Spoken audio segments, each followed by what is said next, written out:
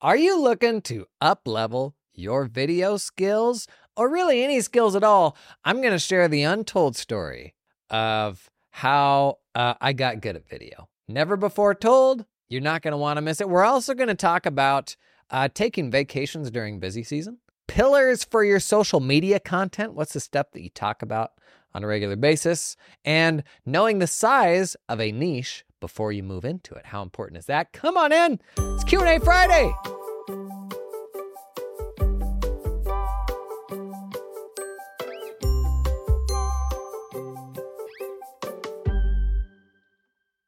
Got a very kind comment on a YouTube video. It might have been from an actual human. It might have just been from a bot that wanted to do my YouTube editing. How did you get so good at editing your videos? Your style is so entertaining and engaging. Jacob, you just made my day. Listen, here's the secret. You may have seen me talking about this on social media earlier this week. The story of how I became a natural at video. For 2 years, while running a 40-person accounting firm, I published 2 videos a week to YouTube. That's the truth. I was running a 40-person firm with one other partner. If you've been around the podcast for long, I've told this story before. The whole untold story thing was a lie. Running a 40-person firm, publishing 2 videos a week to YouTube. I had never done anything like that before. I was not like the video nerd in high school. I wasn't the movie nerd. Genuinely never done any of that stuff. And let me tell you, when I started publishing 2 videos a week, were they bangers? They certainly were not. Nobody watched them. After 18 months, publishing 2 videos a week, I had, drumroll please, 500 subscribers. 500 subscribers after 18 months. And this is not unusual. Mr. Beast, after I think it was after 3 years or something like that, had like a paltry number of subs. It's actually one of those things that make people think it takes forever to do like video and social media and the ROI takes too long. I'm going to table that. I'm going to circle back to it. But I was spending more time and effort and money, honestly, on video than anyone else would think is reasonable. And I even tell people that now. And a lot of people just straight up like don't believe me that I was doing that while running a firm. Reality was I had managed to get myself totally out of client work. I was exclusively working on, firm strategy stuff. And it's not to say I had an abundance of free time, but I was not working 80-hour weeks. Like I was able to manage the firm with a level of balance. During that 18-month period, I also had 2 kids. So my first 2 kids were 15 months apart. Still remember the moment we found out the second one was coming. Our first kid, my daughter, was rough. Like from the moment she entered the world, everybody in the room was like, whoa, that's a loud one. And for various issues, for various reasons, some of them our own limitations, some of them just the nature of the kid, that first baby was rough. And we were, however long it would have been, 5, 6, 7 months in. And it was one of those days where the kid was just in their crib beside themselves.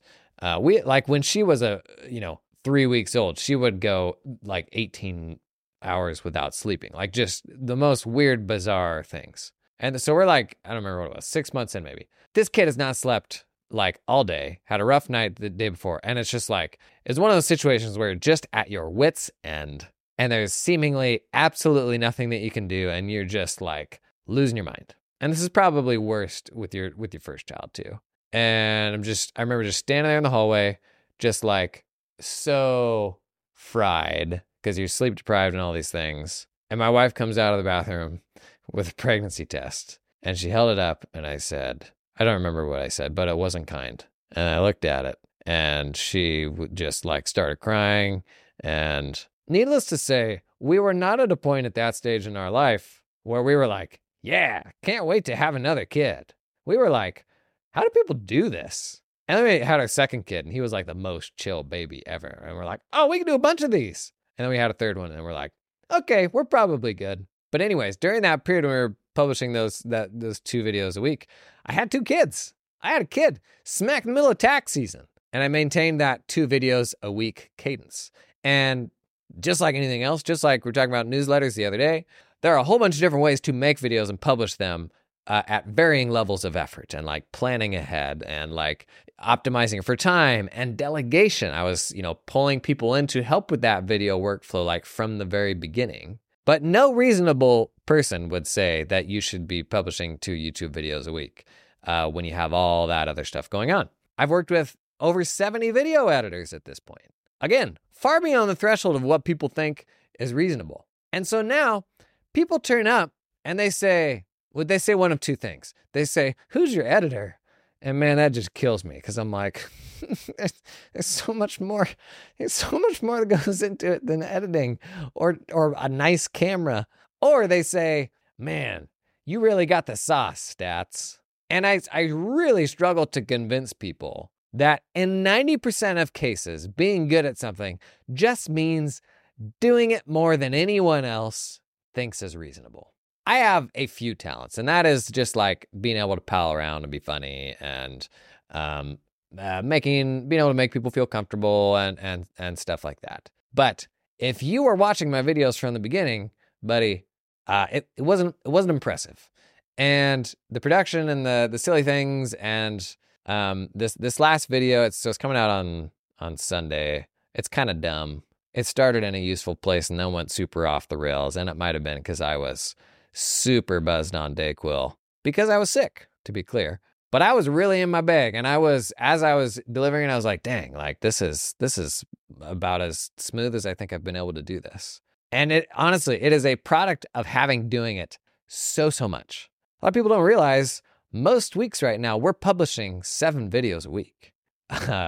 Some weeks we're doing 5 dailies. We actually might get back up to 5 a week here pretty soon. A Sunday main channel video and then a Wednesday sponsored demo day video. So people look at what you do and they're like, nobody's as good as him. He's got it. Or they're like, nobody's got as good of an editor as him. And the reality is like, no, like nobody else in this space is publishing 7 videos a week or being as consistent on social media and all these different things. It's so much about effort and systems and delegation. And the beauty of that to me is that you are fully in control of the skills that you develop. Now, you may not be a natural born sprinter. There's all these things where we're like, I could never be good at that. And there will be some like variations there. But like by and large, you're more in control than you think you are.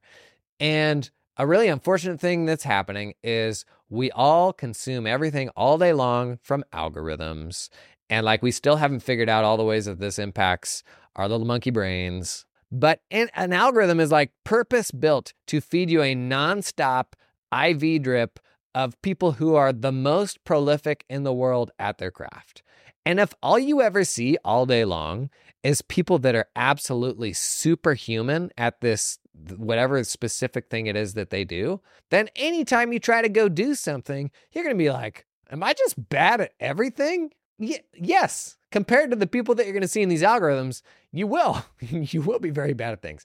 And the byproduct of that is that we're then unwilling to be bad at a new thing, you know? And so because like we see all these great examples of folks that are prolific at video or public speaking or whatever it is, we make those comparisons. And you make that first Loom video or whatever it is, and you're just a big, hot, sweaty mess. You're like, well, I guess I learned that's not going to be for me and I'm never going to do that again. When the reality is that person that you saw on social media, you just weren't watching when they made their big first sweaty video. But like the beauty of this is there's this kind of concept of skill stacking, which we've talked about a bit.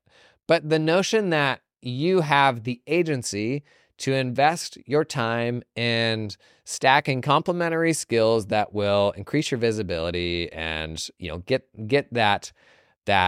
those technical abilities out there in a more visible way. Like we all spend time on continuing technical education and all these other things. When you're already like to that point, like you can already do the work for the vast majority of your client base. Fine. You've got the technical stuff down. You're in the 95th percentile at that thing.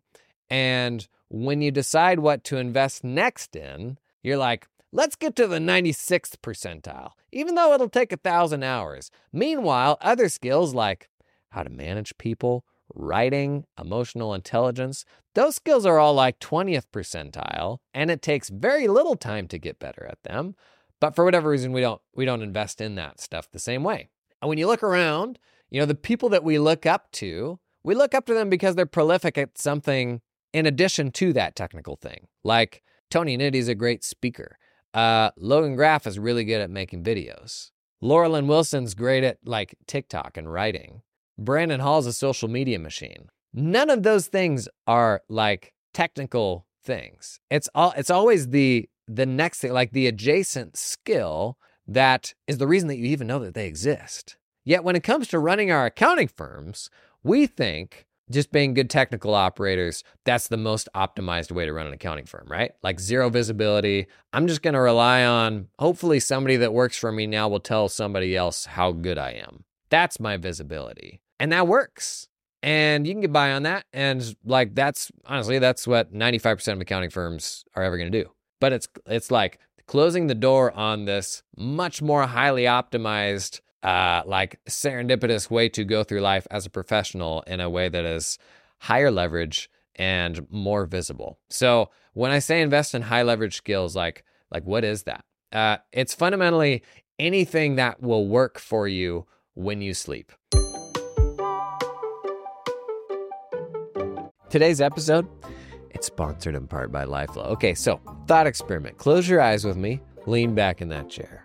Oh, yeah. Now imagine if you had a single spreadsheet with a whole bunch of your clients' balance sheets and P&Ls, all viewable in one place. They kept auto-updating from QuickBooks. So you could pull up a single spreadsheet and see all the clients that you want in a single place. Gang, this could be helpful for monitoring what shenanigans your clients getting up to, for ensuring that they're keeping within like the profitability boundaries that maybe you had from a recent tax planning sesh. How's it possible?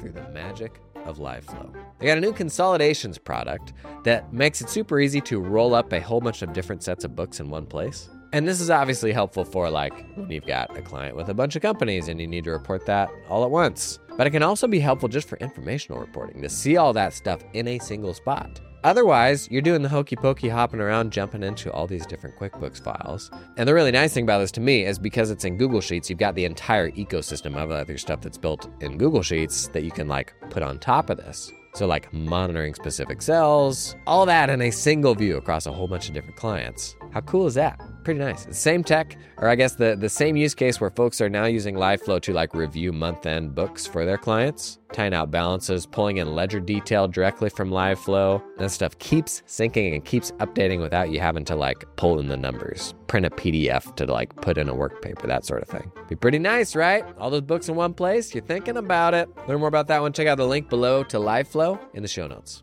This episode is brought to you in part by TeamUp, helping you recruit top Filipino accountants without any ongoing monthly fees. The difference between TeamUp and all the other offshoring options is that TeamUp helps you hire staff directly. No middleman. You work directly with your new hire in the Philippines. Hire the person, not the company. Guys, gals, gang, here's just a few reasons to hire directly. You have access to higher level talent.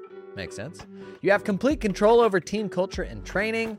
They keep 100% of what you pay them, and it's a lot more affordable for you, so you can retain your team for the long term. TeamUp can source accountants with experience working at US or Australian firms, familiar with tools like Xero, QBO, and Dex. Also recruit specialist roles, team leaders, tax specialists, administrative assistants. Thought experiment. What if you had an executive assistant for the first time this tax season? Just throwing it out there. What would they do? Start at that email video I did on the main channel recently. Get help with that stanky old inbox. I digress. TeamUp recruits these talented folks for a flat one-time fee of $4,000 US American dollars. That's it. $4K one time. Somebody at Robert Half just did a spit take. Robert Half reference. We ever gonna get Robert Half to sponsor this pod? Not anymore. And they can connect you with an affordable employer of record if you need help with payroll and compliance once you hire that person. Big fan of hiring in the Philippines. You know I did a bunch of that. Check out the link in the description to learn more about TeamUp. I did the math. This is nuts. In the last 24 hours, people have consumed 254.3 hours of my content. 254.3 hours of my content in the last 24 hours. Gang, 5 years ago, I was a staff accountant. I didn't own a firm. I've shared before, I wasn't a particularly big brain staff accountant. Like, I didn't have the network and hadn't learned from other people, like, what are the right and wrong ways to run accounting firms? I genuinely, just like anybody else, had never posted on social media. And the hard thing about making time for that higher leverage thing is how to do that ROI calculation. When you got a client sitting there who will pay you for another hour of work, but then you're like, nah, I'm not going to do that other hour of work. I'm going to do this other more ambiguous thing that'll probably pay off someday. But then when you look at all the other people that are good at that stuff, they seem prolific because they've done it for so long, right? And so you're like, well, I'm not like that guy, so no, I shouldn't do that. I'll just keep plugging away over here. And then the result is we have nothing that works for us while we sleep. I can't tell you how crazy, like how wild that figure is for me, like 254 hours. If you want to think about, does higher leverage stuff really enable opportunities for me?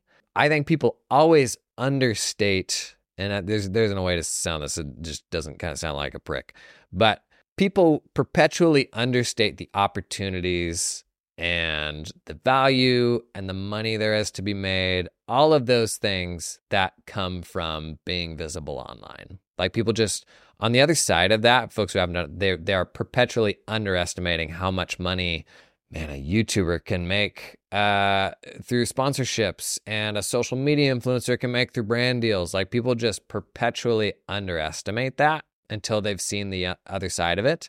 And it's really as simple as, I'm a micro niche creator, and I have 250 people consuming, other humans consuming 254 hours of my content in the last 24 hours. That's not like total views. That's like watch and listen hours, like people who have actually listened. And you don't live in the headspace of that many people for that much time without being exposed to opportunities and without delivering like unbelievable amounts of value. So like, if I go back to 14 months ago when I'm like, man, if I leave this accounting firm and I really disappoint these people, folks that I've hired off of Twitter who were really like these super fans of my super fans who had more belief in me than anybody else, they would literally quit their jobs and come work for me just due to my vision for how to run an accounting firm and all that. And I'm going to bail on those people now, leave the accounting firm. When I'm doing that math of, well, all the people that you let down, but then who are all the people that you can help on the other side of it? And does that matter? Like, should I do what's best for me or what's best for my family?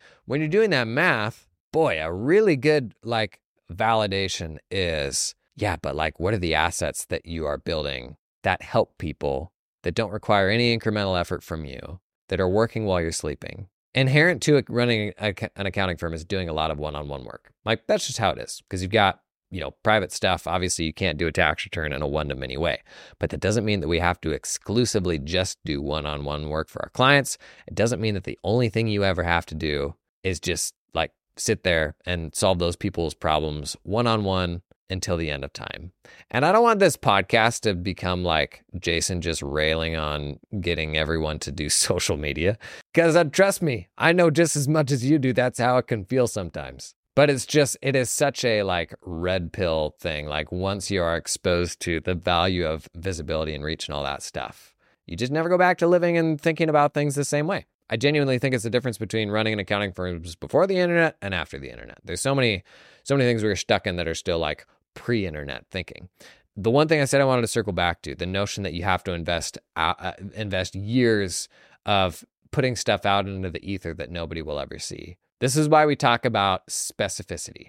The more specific the audience that you're speaking to, the faster you'll find people. And so one of the issues for me early on was my subject matter wasn't very targeted. It wasn't like super targeted towards accounting firm owners. I hadn't figured that out yet. I hadn't figured out how to package something in a way that would be appealing to an accounting firm owner. So I'd post a video that was like, this client portal is $149 lifetime for unlimited usage. And in that video, I would be talking about accounting firm stuff, and I would show like 5 or 6 tools. And most people would get to that video and be like, what the hell is this? I'm not an accountant. I'm going to bounce. And accountants would get to it and be like, yeah, maybe that's interesting. But if I had said $149 client portal for accounting firms, even if it was for everyone, if I had packaged it in a better way, accountants would be like, oh, I'm listening. Like, they would be much more likely to stop in their tracks and watch that. Instead, I got anybody and everybody. And then they would come and watch that video, and 95% of people wouldn't be accountants and they would bounce, and the algorithm would be like, oh, nobody actually likes this video, so we're not going to put it in front of more people. So where I struggled for years was like, I wasn't specific enough. And I would still be making videos that nobody would ever watch if I was doing, general small business content or something like that. And maybe it would pick up some. And it would be bigger than the channel that I have now, because what I have now is a micro niche channel. I only have 13,000 subs on the main channel. But you don't want to pump yours into this with no results. I get that. The solution is specificity. Speaking to a very, very specific person where nobody else is making that content. Because the further down that funnel, like the further down that path of specificity you go, the less it matters. And this is why you can sit across from a client in a one-on-one situation, or send a crappy Loom video to a client in a one-on-one situation. And they're like, thank you so much. That was incredible. But by traditional standards, that video was crap and you were stammering and your hair didn't look right and the lighting wasn't right. They don't care. That was specifically for them. Like, they just wanted to see you and get value. And that is the bottom of the specificity funnel. It's for one person, a very specific thing. If you go to the other end of the spectrum and you're making something for everybody, man, that bar is through the roof. We're trying to get like further down where that stuff just doesn't matter. Ultimately, people, like in the business context, if they're going to take the time to watch a video, they really just want value. Can you like attract more people through fancy editing and stuff like that? Like, yes. But if I'm the only one making videos for beekeeping business owners, they're going to watch my crappy Loom videos if they're helpful. If the subject matter is there, if I've packaged it in a way that's attractive to beekeeping business owners. So get specific. Like, that is how you get ROI quick. On this subject of firms pre and post internet, great question came up on Twitter. I did another rundown of like, hey, here's 50 specialization ideas. The one I did this week is actually really cool. We may do a standalone episode on like, take a specialization and go through the steps of finding. In this case, I found like conferences you could go to for it. I found a list of blog posts that you could sponsor and get a plugin. I found a book about it where you could get a plugin like the next edition of the book. A lot of like really tactical ways to get into this specific, like really valuable niche. Anyway, somebody replied on there, said, these are great lists. Be cool to know the total size of each of these markets to help prioritize. And this is, it matters. It's not to say the total size of a niche does not matter, but we are biased to too much still to it needing to be massive, because pre-internet, you had to go after a massive niche. Like, that was just how it was. You're going down to chamber meetings, like you're just doing business with local people. There's no way to find specificity.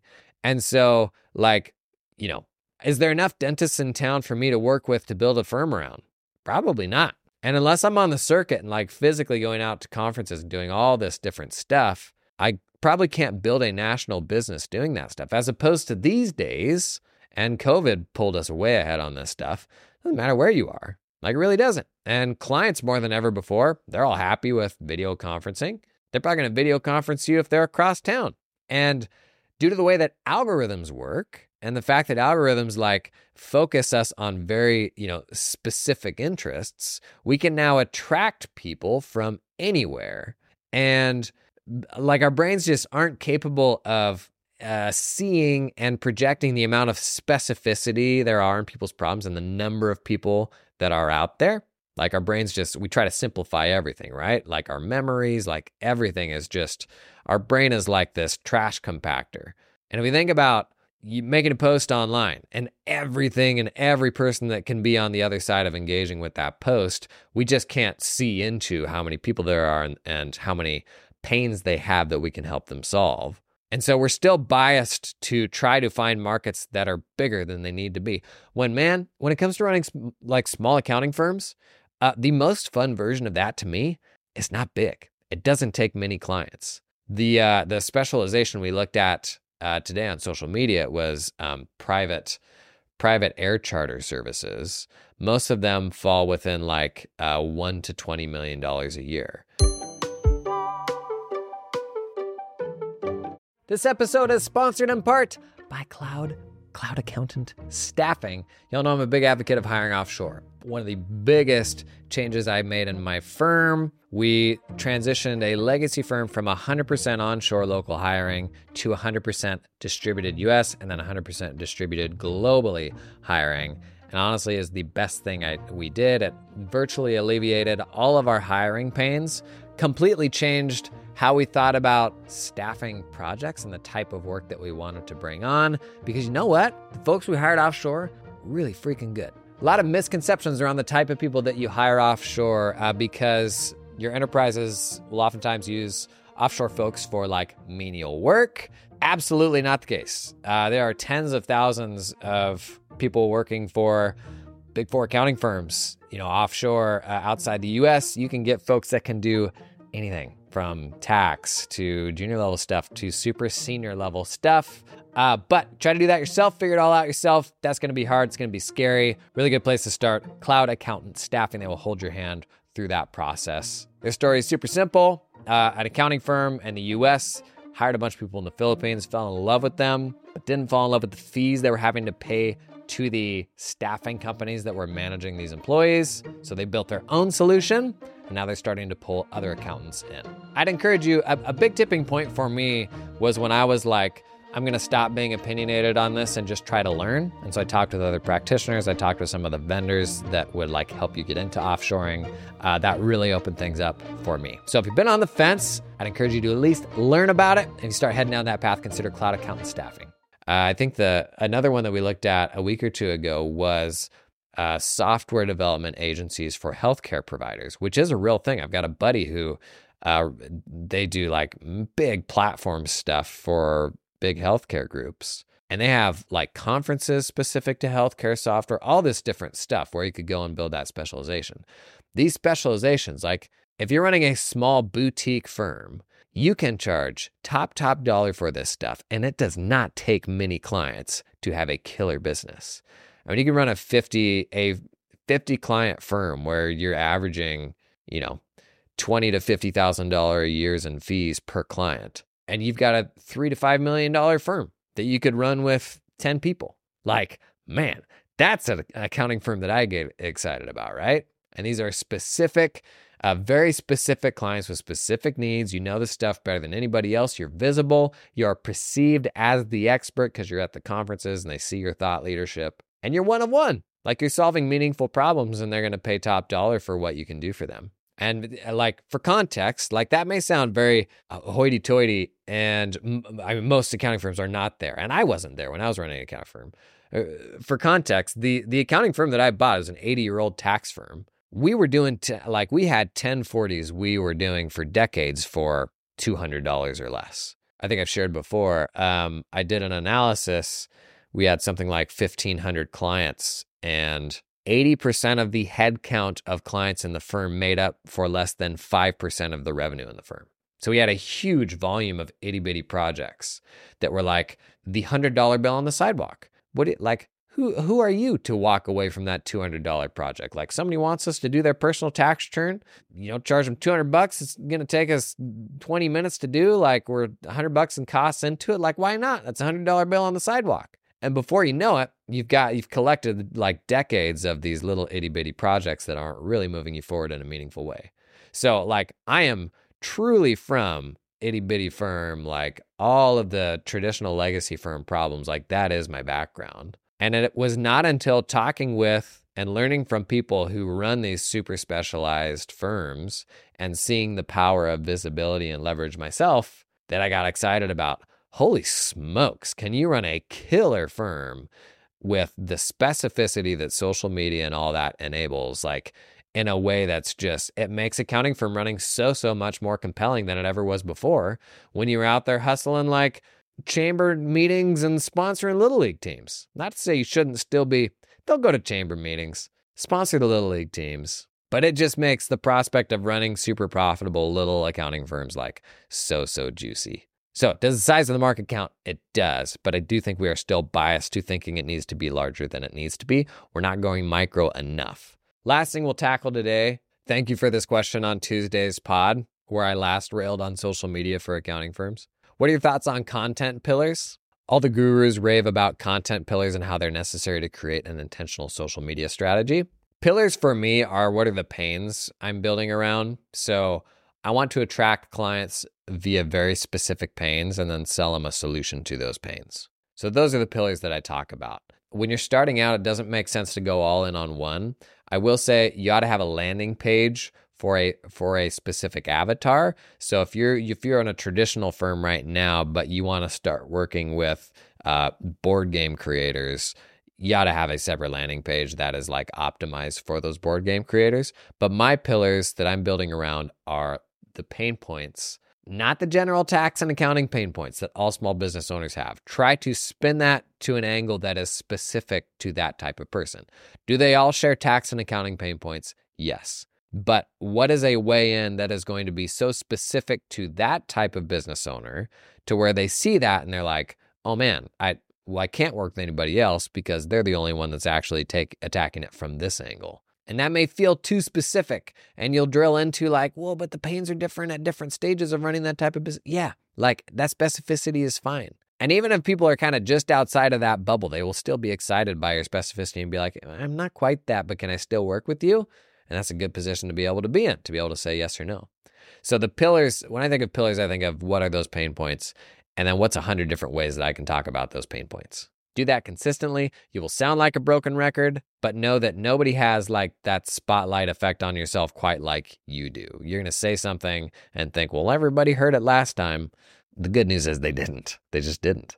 Last one is from the same question, a two-parter. The question says, from my research, most bookkeeping or accounting firms are creating content on how to start a firm and not content for potential clients. So interestingly, I suspect what is happening here is because you consume content about accounting firm running, your algorithm serves up people who are talking about accounting firm running because that's what you engage with. But if your firm works with vet clinics, am I going to go engage with vet clinic content? Probably not, because I don't really care about that. So all the accounting firms that are targeting vet clinics, like you're not going to see that stuff in your feed. I suspect that's probably what's happening. And there are an increasing number of accountants who are, marketing and creating stuff for accountants. And I'm for sure like an advocate of that. I think we need I would love to see way more content creators like myself building helpful stuff for accountants. I try to say all the things that I needed to hear 5 years ago. I also think that me being able to do this and find success in this has been proof for other folks and made it feel more accessible for other folks to see that, you actually can build a business around thought leadership for accountants. But I suspect it looks like firms are talking about how to make money as a firm because that's the content that you'll engage with. So that's what the algorithms will continue serving up to you. It's really odd, and each platform is a little bit different. But I was going through the people that I follow on Twitter the other day, and I'm like, man, I haven't seen anything from this person in forever. I hope they're all right. And I'm like, they posted 12 times last week. And then I went to another person that I was thinking about. I'm like, they posted 3 times today. This stuff is never coming through my feed. These feeds are so optimized for what they think you will click on now. And so far removed from here are the people that I follow. And so here are all the posts that I see. The risk is you end up in this little echo chamber and you think this is like a complete reflection of reality, right? Just what's served up in your social media algorithm. And this is the risk, but it's also the opportunity. This is why your itty bitty account posts about beekeeping can be found because of that specificity. Because the people that engage with beekeeping stuff will get served up your posts from your itty bitty account, while your account that posts about general business stuff, nobody's ever going to see. So that's the risk, and that can create confusion, but that's also the opportunity and why you can actually get an ROI from this stuff without having to sink years into it. And I try to share a bunch of the stuff that I've learned to cut the years off of that for you and look at real posts from real people to help you more analytically think about how can I write this in a way that will actually convert and actually find people. If you had to do all that stuff from scratch, it would take years. But there's a different level of maturity in thinking around how to optimize for algorithms now than I would even argue there was a few years ago when I started doing this. And so, nobody is better positioned to be successful at this stuff than the folks who are consuming content to teach them how to do that better, right? You are better positioned to get a quicker ROI on that stuff than the person who hasn't taken the time to learn any of it, or will just chuck a post out a week, or the person who's hired the marketing agency to do it for them because they don't want to. I know people that run marketing agencies that are good people, but I don't think in the internet age that you can delegate the value of being visible online. Because it is about building a client base, but it's also about building your professional identity and all the other adjacent things that happen that are like a great upside of being visible. I go to a conference, I meet a bunch of cool people that I wouldn't have otherwise met. I get invited to conferences because people see me online. Is that something that you can really delegate to a marketing agency? And I get that it's not something that like most people want to do. And that's ultimately the folks that the marketing agencies are probably serving. But it is interesting how what a echo chamber the little algorithms that we scroll all day are now, and how they're just a reinforcement of the stuff that we engage with. I would encourage you to think about what is a high leverage skill that you could develop that would aid everything else that you do. Public speaking, interviewing, podcasting, writing, doing video. How can you invest in a skill that will work for you while you sleep? Because accounting firms by default are just kind of inherently low leverage, What's the thing that you would take to most that sounds fun, that you would enjoy, that can work for you while you sleep? It is quite the drug. Like once you start experimenting there and you're like, oh, dang, this person has like seen a bunch of my stuff already and they're now willing to pay way more than any of my other clients. Or I just helped a whole bunch of people at a scale at which I've never helped anybody. I could have stayed at my firm and sat there and developed junior accountants and created a great place to work. But I'm very convicted that this is like a higher scale way of helping more people. And usually the reason we don't invest in that thing is on a micro scale. It means maybe letting somebody down or not being able to serve as many people one-on-one. And that feels more painful than the flip side, than the upside of all the people that we can help that we can't see yet. We're blind to like the opportunity of doing that because we're fixated on the more immediate pain of like that smaller scale, the people that you will disappoint, that sort of thing. Man, there's a lot of aspects of just being an adult that gets in the way of. But thanks for coming and hanging this week. We got a pretty fun thing in store next week. I'm not going to blow it. Tune in on Monday. I think you will like it. It's not going to be me railing at you about social media. That's the good news. It's going to be fun. I'll see you there.